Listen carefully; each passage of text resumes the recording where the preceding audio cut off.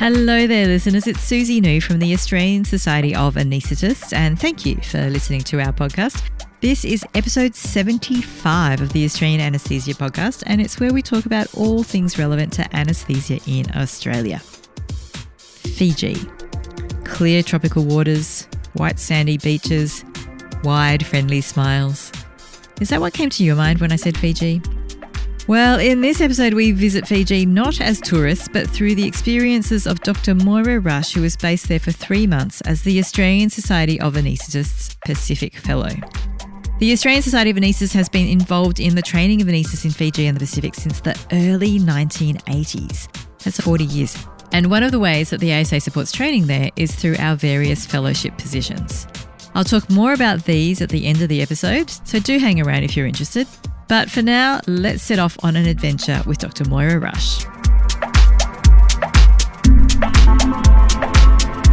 Thank you for joining me today and talking about your travels and adventures in Fiji. Thank you for having me.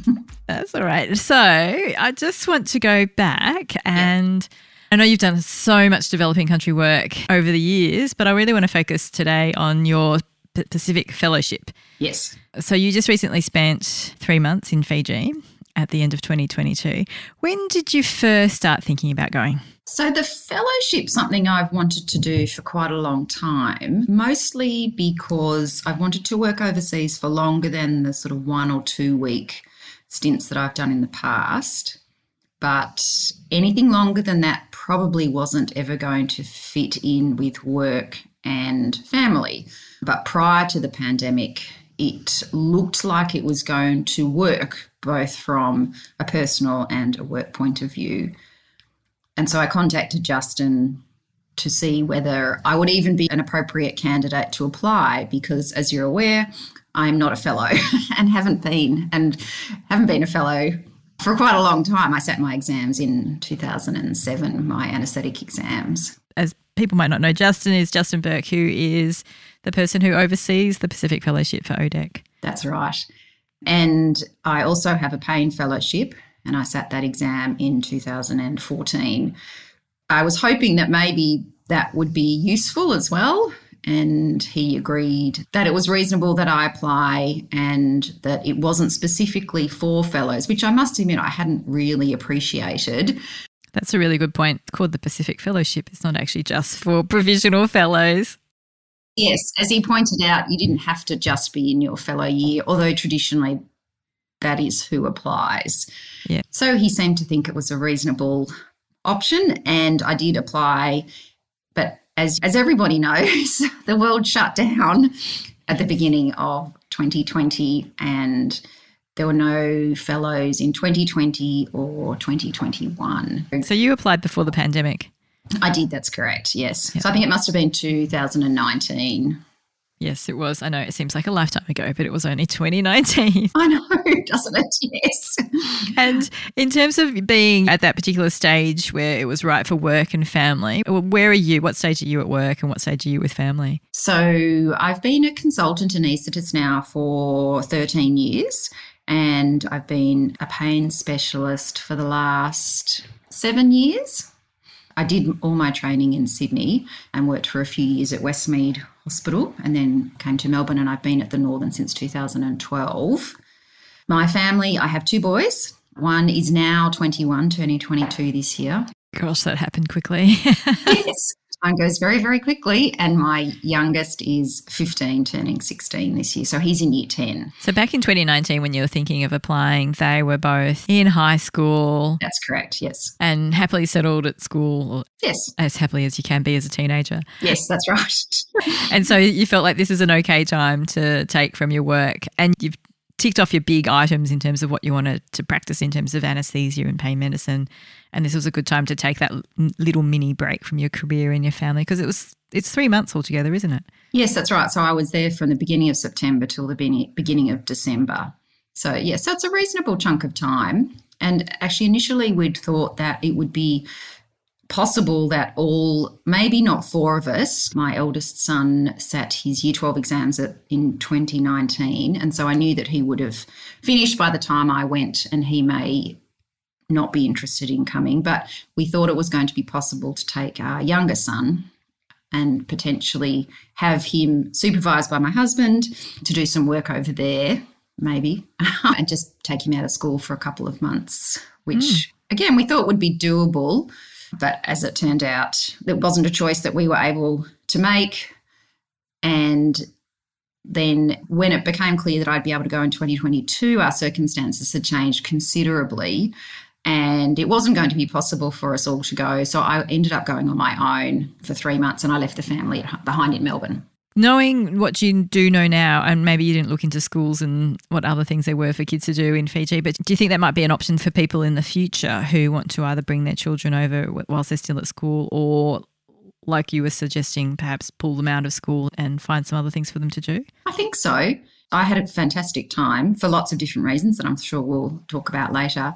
I think that both children, or even just if one had have come, and my husband would have got a lot out of the experience as well. And my husband was really keen, but as I say, there were other circumstances around his work that meant that by 2022 it wasn't possible for him to take the 3 months off. So yes, I think given the right circumstances, it would be an amazing opportunity to take older children. I know that a lot of people take their younger children and spend the 3 months with their families, but I still think it would be possible to take older children as well. So when did you get the go-ahead to go to Fiji? It was close to the beginning of 2022. I don't remember the exact dates actually, but it was around the beginning of 2022. You had a good sort of 6 to 9 months to start getting things ready. Yes, that's right. And it meant that I was able to negotiate with my boss around dates that were going to work for him at the department and that were also going to work for me and my family. And actually that part of it was relatively straightforward. I was lucky enough to be able to take sabbatical leave for the 3 months. The Northern Hospital, which is where I'm a staff specialist, approved sabbatical leave. So I was very grateful for that because I wasn't entirely sure how all of that was going to work. And what are some of the things in that lead up that are running through your mind in terms of how to prepare yourself for going over? It's interesting, lots of things when you think they sound like a great idea and when they're slightly abstract, you think, I'm sure it'll all be fine, it'll all work out. But as time moves on and it becomes confirmed, then I suddenly thought, okay, I'm sure it'll be fine. I really hope I'm doing the right thing. Mostly because it was clear then that I had to go on my own. David, my husband, had started a new job and, as I say, my younger son was in year 9 and it just wasn't going to be possible for us to go. I thought there's a lot that I need to do here, a lot of things I need to organise. And I haven't worked in Fiji specifically. I have worked in other parts of the Pacific, but I wasn't entirely sure what I was going to find when I went there. And even though the role is relatively well set out through the ASA, and Justin provides quite a lot of information, I wasn't exactly sure what I was going to do. And I wasn't exactly sure how my skills were going to be useful and how I would use them to the best advantage, both for me and for the trainees who were going to be my primary focus. Mm-hmm. So before you even left, you were already told that you were going to be looking after the trainees. That's correct, yes. And you had obviously to prepare your family and your workplace, your Australian workplace for your trip over. Yes. And what about in terms of logistics of getting over, things like where you were going to live, paperwork, that sort of thing? Yes. We're laughing because we know. Yes, as you know, very challenging. The paperwork side of it was difficult, and even though I started the process quite early, the communication with the contacts in Fiji I found it difficult to negotiate, knowing exactly what they wanted and when they wanted it.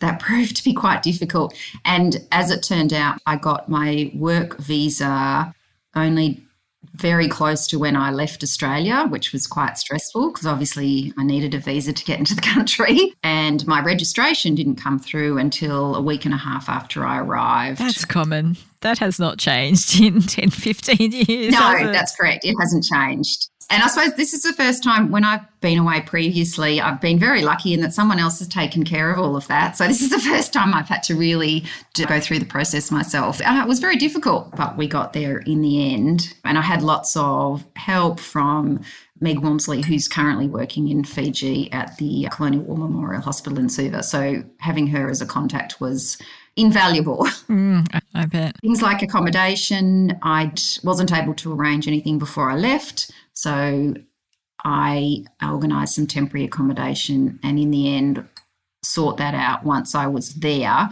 which was much better, trying to follow through on emails and get people to respond and finding out exactly what was available when and where. For short-term lease, 3 months isn't very long. That was basically impossible. I couldn't do it. So it was much easier to organise something temporary and then finalise things once I was there. Great. Because I had no registration, I couldn't work. I could be in theatre, but I couldn't work. So I had time to sort it out. Yeah, okay, that's good. And in terms of temporary accommodation, you're talking hotels and things like that? Yeah, so I ended up booking something through Airbnb. Oh, good. Yes, which was fantastic. And actually, Suva is a very small place, as you probably remember, and the people I ended up staying with knew people who knew people that I was working with, and so very quickly there was a sort of a little social network that I didn't have to work at all to establish. So that was lovely. Yeah, that was completely coincidental, but that worked out really well. Fantastic. That's a big bonus. And then in terms of longer term, so 3 months, were you able to rent a house? So I ended up renting an apartment and actually Meg had a contact, a woman who helps people get established in Fiji, specifically in Fiji, helps them with things like accommodation.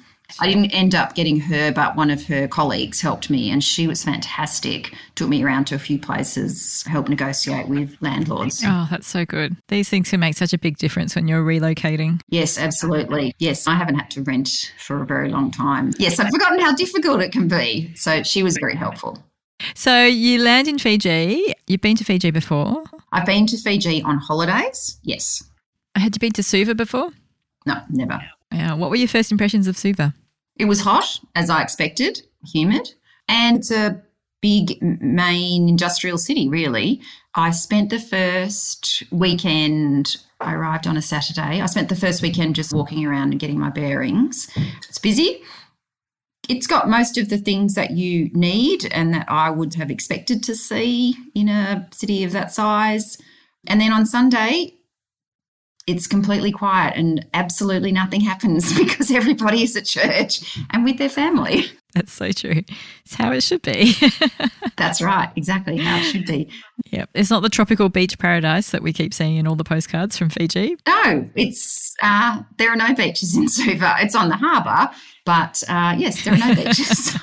I think it's quite eye-opening for people because we're so used to seeing all these picture-perfect postcards of Fiji and actually Suva looks that's right, completely different. Yes, like a big city, yes. I take it you went into work in your early days there. Yes, that's right. And what are your first impressions of the hospital and of the university? So I started on the Monday, arrived on the weekend and went up on the Monday morning. I was close enough to walk, which was I was very keen to be able to walk. Obviously, I didn't have a car. The hospital itself is big and a little bit of a rabbit warren, which is common to many big hospitals. So the first place I went was the operating theatres and the sort of surrounding infrastructure. And they're reasonably well kitted out, actually. My most recent trips have been to Papua New Guinea, and I would say that Fiji is reasonably well resourced. So you're using things like propofol and sevoflurane? Yeah, small amounts of sevoflurane, but some. It became obvious that there were lots of drug shortages and drug omissions, some of which didn't make sense, but nobody seemed to know why they did or didn't have some things. But my first impression was actually it's reasonably well resourced and reasonably well staffed and probably better than I expected, really. Good. And so what was your workload like? Once I had my registration, I was working in theatres maybe 3 or 4 days a week. Wednesdays, so 1 day a week was teaching, and that was for helping with tutorials, and they asked me to do the pain tutorials as part of the diploma and the master's course, which I was very happy to do. And when you say teaching, this is out of theatre teaching in tutorial rooms rather than all the in-theatre teaching that you're doing? Yes, that's right. Sorry, yes. So the days in theatre were teaching like we do in Australia.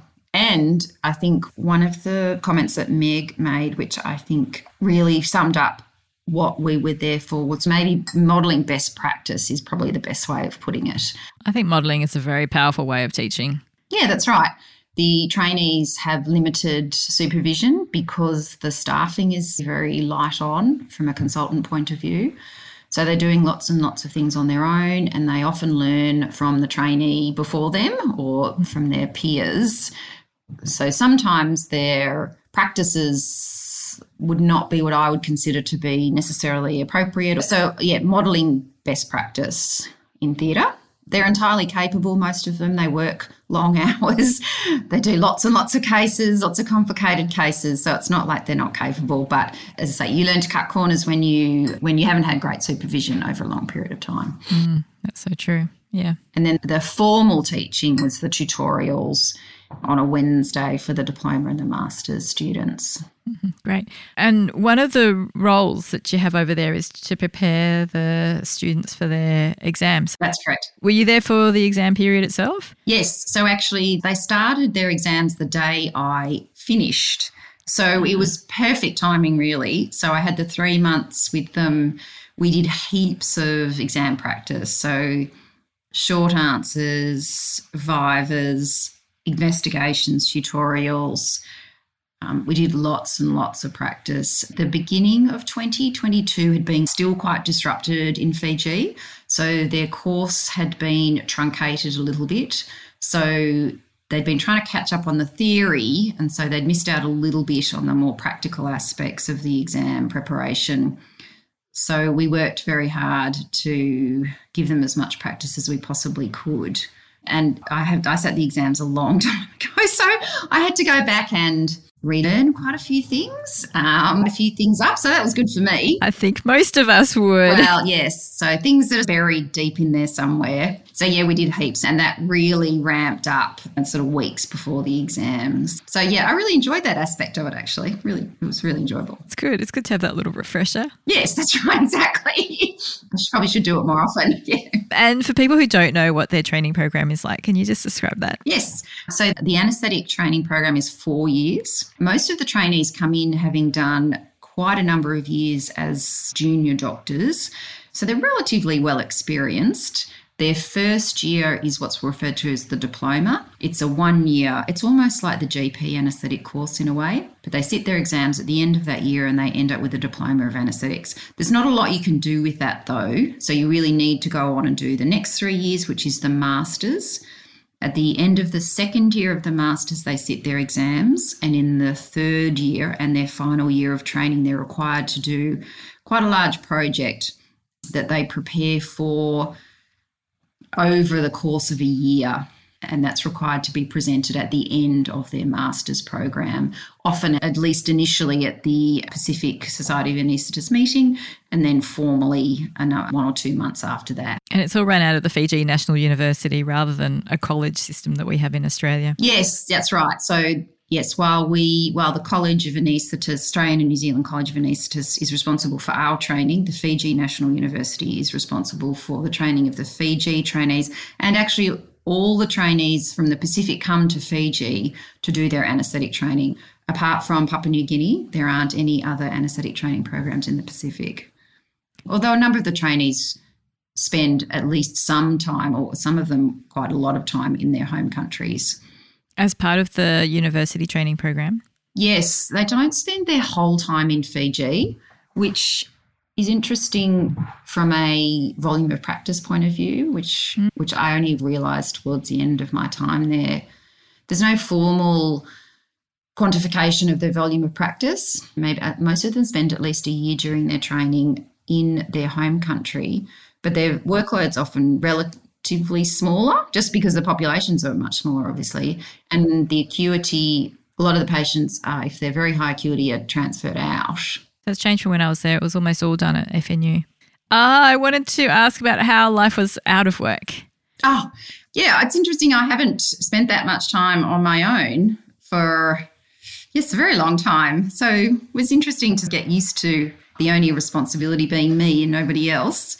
I spent quite a bit of time just initially wandering around Suva and getting to know Suva. I'm quite happy to just entertain myself. I'm happy just to walk around and look in shops And things like walking through the supermarket, I think that gives you a lot of information about a place. I love it. I love walking through supermarkets overseas. I was lucky enough really to spend a bit of time outside of Suva. So I ended up being able to participate in a couple of the essential pain management courses. So I went to Lautoka twice to do that. I went to Lambasa to do an EPM course.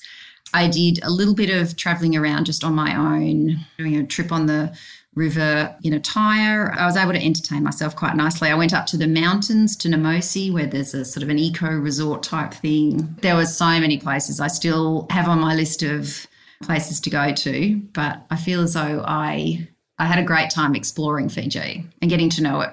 Good. Did you have to do much in the way of after hours work? Yeah, so I didn't participate in the on-call roster at all. And I was quiet about that initially, and I know Meg doesn't participate in the on-call roster. I didn't live that close. I suppose I could have stayed at the hospital, but actually in the end I was quite glad that I didn't. I work reasonably hard at home, and it was a nice opportunity to be able to really just teach, be in theatre obviously, but teach in theatre and teach and prepare for the teaching aspect of it rather than worrying so much about working hideous hours and being incredibly busy from a clinical point of view. Would you do any time in theatre by yourself without a trainee?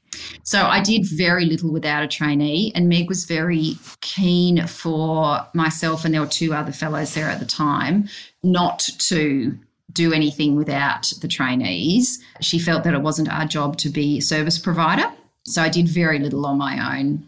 I think that's been a long-standing ethos of having our involvement there. Yeah. I mean, I would have been happy to, because, oh my gosh, it's so busy and so understaffed, and that wasn't what I was there for. I wasn't an employee of the Colonial War Memorial Hospital, so my role was really quite separate from that. But, yeah, I did feel very bad for them on many occasions because it's very busy. Yes.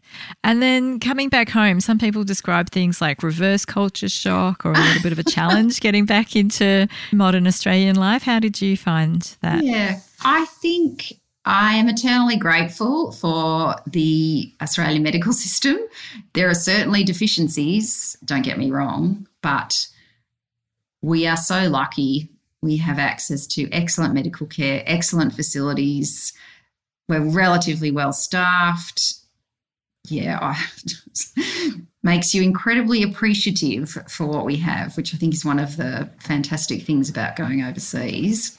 I think I probably slotted back in reasonably easily. Fiji is just, I really enjoyed it though, and I certainly miss it and would love to go back. It sounds like you've had some more opportunity to go back as well since you've come back to Australia. I'm very much hoping to go back and do some more pain teaching a year. Oh, good. And I'm hoping that might be an ongoing relationship, a work in progress. All right. Well, we'll watch that space. In terms of your time leading up to it, your whole time there, coming home, what do you think has been the highlight or your favourite part of it all? I met some amazing people. Yeah, I think out of all the great things about the experience, meeting the trainees and the consultant anaesthetists who work in that environment, they are incredible practitioners. They work very hard. They work under very difficult circumstances. They do a great job. So I think, yeah, meeting people, meeting some amazing people, that was the best part of the whole experience, really. 100%. I know some of the people that you would have worked with. Yeah. Oh, there's some truly, truly inspirational. Truly, truly wonderful people. Agreed. And the work was interesting. Some of it was like the things in Australia. Some of it was not. So some very interesting cases to be done in slightly different ways than I would do them here, just because of the availability of resources that they don't have and we have the luxury of having access to. So yeah, good point. It's a great place, some really lovely people. Good, agreed. Lovely, lovely people. And in terms of challenges that you faced or things you might want to do differently or love to see changed for next time, you got any thoughts there? The one thing I was disappointed, and this is not the fellowship, it's I had an idea that I would like to, and they certainly encourage you to try and participate in a project or find a project to work with the trainees on or participate in sort of quality activities.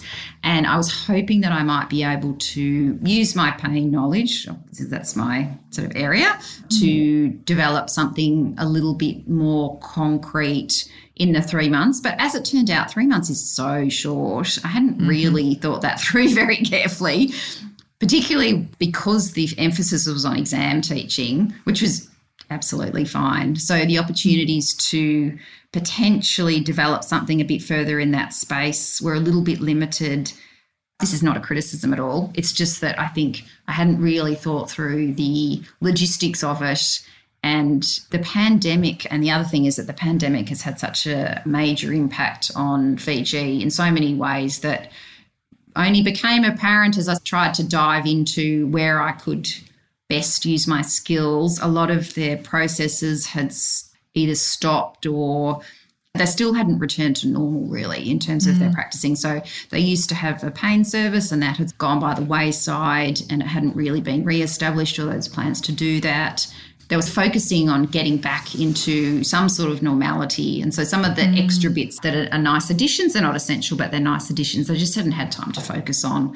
Perhaps, I don't know how you do it, but perhaps having just a bit of a better idea about what the current projects or the current areas of need are in the department, and then maybe you could start thinking about it a little bit before you went, and then maybe hooking up with the main people involved in that particular project and getting something done within that time frame. But 3 months is very short. I think you've highlighted, I'd lump them together in what's called health services strengthening. Just take a lot more time than people think. It sure does. Planning ahead and starting with a needs assessment is often a good place to start. Yep, absolutely. And it's often just luck, I think, whether something gets up and going within 3 months. Yeah, that's true. Absolutely. Yeah, so good points there. Is there anything else that you wanted to mention about your time in Fiji or Pacific Fellowship? Yep. So I would highly recommend it. And I think that there is a place for people who are not strictly fellows. At the Pacific meeting in September of last year, there were a number of consultants who'd come from Australia who I chatted to briefly, who were interested that I'd been able to come and take the position. And so maybe there'll be more applications from people who are a little bit more experienced. I don't want to take away from the fellows who are interested in doing it, but I think there is a role for people who are perhaps a little bit further out and in the early stages of establishing their careers. I think they still have a lot to offer, particularly if you have a specialty area that might be appropriate to work in that environment in. So, yeah, I highly recommend it. I had a great time. I learnt lots. I hope I taught something useful, and I'm hoping that I can establish some sort of ongoing relationship with the department in the future. That sounds great. And I back that 100%. And I think people at any stage of their career have something to offer, but particularly once you've had a few years as a consultant. Yeah. Provisional fellows clearly also have lots of things that they can offer as well. Yes, of course. Yeah. Oh, that's been great. Thank you so much, Moira. Thank you for giving me a little update on your time in Fiji. It does sound truly wonderful, and I hope that you have a future relationship with the country and can continue to go back and contribute over there. I hope so too. I'm very grateful to the ASA, obviously, or even having the fellowship available in the first place. So thank you. Oh, thank you. Well, thank you, Moira, for having this chat with me. For me, it was a really good trip down memory lane, and it was also really good to see how much the training program has come along since I was there. If you want to hear more about Moira's experience as well as see some pictures from her time in Fiji, then I can direct you to the June 2023 edition of Australian Anaesthetist. That's our coffee table style magazine, and it's just come out. So Australian Society of Anaesthetists members, you should receive a copy of it in your mailbox, unless, of course, you've opted to go green, in which case you can download the electronic copy. Non-members, you can also request a digital copy. The theme for this edition is pain, and as usual, it's a bumper edition with some really interesting articles. As I mentioned at the start, the ASA has a number of fellowship positions for provisional fellows as well as, and importantly, specialist anaesthetists, you're never too experienced, who are interested in volunteering in the region. There are 3-month scholarships to Fiji and Timor-Leste, as well as a whole stack of other opportunities in places like the Solomons, Myanmar, Laos, and so on. The full details are available for members of the Australian Society of Anaesthetists. You do need to log on, and it's because you need to be an ASA member in order to apply. The positions on offer do change over time, so I do encourage you to check in on that global health page to get the most up-to-date information, or even more exciting, to express interest in a global health position. Of course, I'll put links to all the relevant web pages in the show notes. While we're discussing global health, I want to mention a huge congratulations to Dr. Mandy Barrick, who has been one of our long-serving Overseas Development and Education Committee members. Dr. Barrick was recently awarded the Robert Orton Medal, which is the highest honour awarded by the Australian and New Zealand College of Anaesthetists. So congratulations, Mandy. She's also the only Australian recipient of the Mongolian Order of the Polar Star, which means that she joins the ranks of people like Barack Obama in terms of being an international civilian recipient of that award. If you want to hear more about Dr. Barrick's work in Mongolia, then I can recommend episode 50 of this podcast. That's episode 50, which you can find in your podcast library or on the ASA website. All right, I might leave you now to ponder what life might be like if you did move to somewhere like Fiji. Until next time, I hope you're going safe and well wherever your travels might take you. Thank you for listening to the Australian Anaesthesia podcast, which can be found on all the major podcast hosting platforms, as well as YouTube. This podcast is produced by the Australian Society of Anaesthetists and hosted by Dr. Susie New, with music created by Dr. Mark Seuss.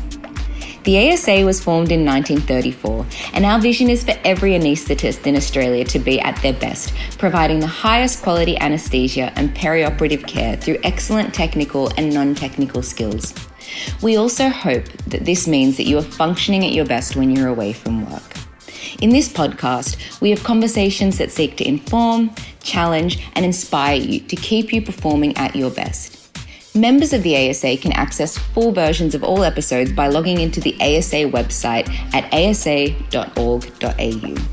If you are listening on your favourite podcast app, then make sure you look at the episode notes for the direct link to the podcast on the ASA website.